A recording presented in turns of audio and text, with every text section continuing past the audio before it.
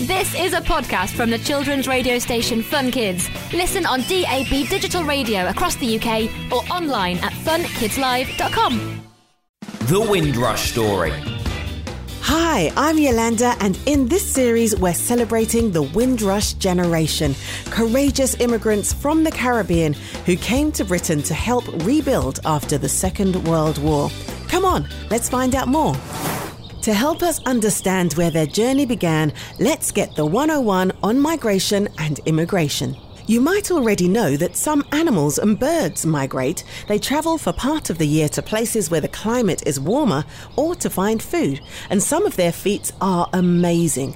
The tiny Arctic tern only weighs about 3 ounces, but will travel over 25,000 miles every year to follow the sunshine. And people can migrate too, and their journeys are just as incredible.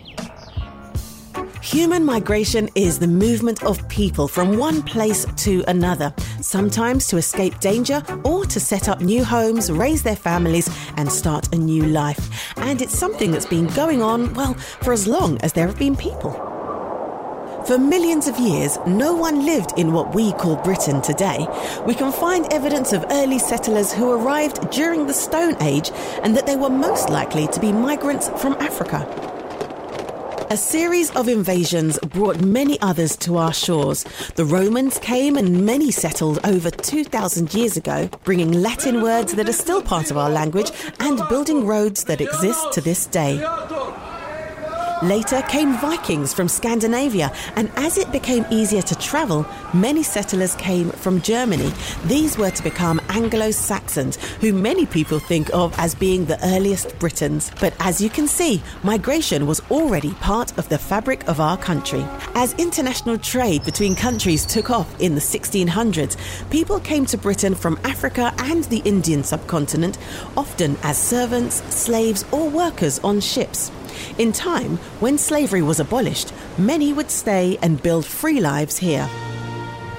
In the 18th and 19th centuries, Britain's colonies grew and spread all over the world, including the Caribbean and islands such as Jamaica, Trinidad and Tobago, and St. Kitts. Over time, people felt British. They spoke English and sang the national anthem, and it was people from these countries who would answer the call to help Britain in her hour of need. During the Second World War, soldiers from these islands fought hard alongside the British before returning to the warm shores of home. But in Britain, the country was devastated by the war. We needed help to rebuild. In 1948, the government created a law that made it easy for people from British colonies to migrate to this country, to what they thought of as the motherland, to help fill jobs and get the country back on its feet. Nearly 500,000 would answer the call over 50 years, and we have a lot to thank them for. We asked you to tell us your family's Windrush stories or to share your thoughts about these historic events. Let's hear what you had to say. My granddad born in 1923. When he was growing up, most of the stories he was telling us were based on they used to spend shilling, pound and pence at them times. So there were no Jamaican dollars. There was nothing like that. In his time, the UK had a very, very strong presence in the Caribbean. For example, what he used to learn in school, what they used to use in school was very similar to what kids used to use here. My name's Imani.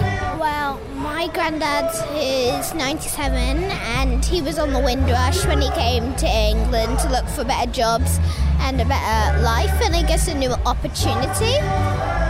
He has been through cancer and currently has dementia, but he still finds a way to enjoy himself and always have fun. But he really loves to enjoy himself and tries to make the funnest of the things that he can. How amazing is that? You can see how important it is that we celebrate the Windrush generation and learn about their experiences and contribution they made to our country so we can properly honour their achievements. Next time, we'll be learning more about what life was like in Britain after the war and the events which led to the call for help from the Caribbean. Thanks for joining me. The Windrush Story, with support from the Windrush Day Grant Scheme. Find out more at funkidslive.com/Windrush. So that was a podcast from the children's radio station Fun Kids. Listen on DAB digital radio across the UK or online at funkidslive.com.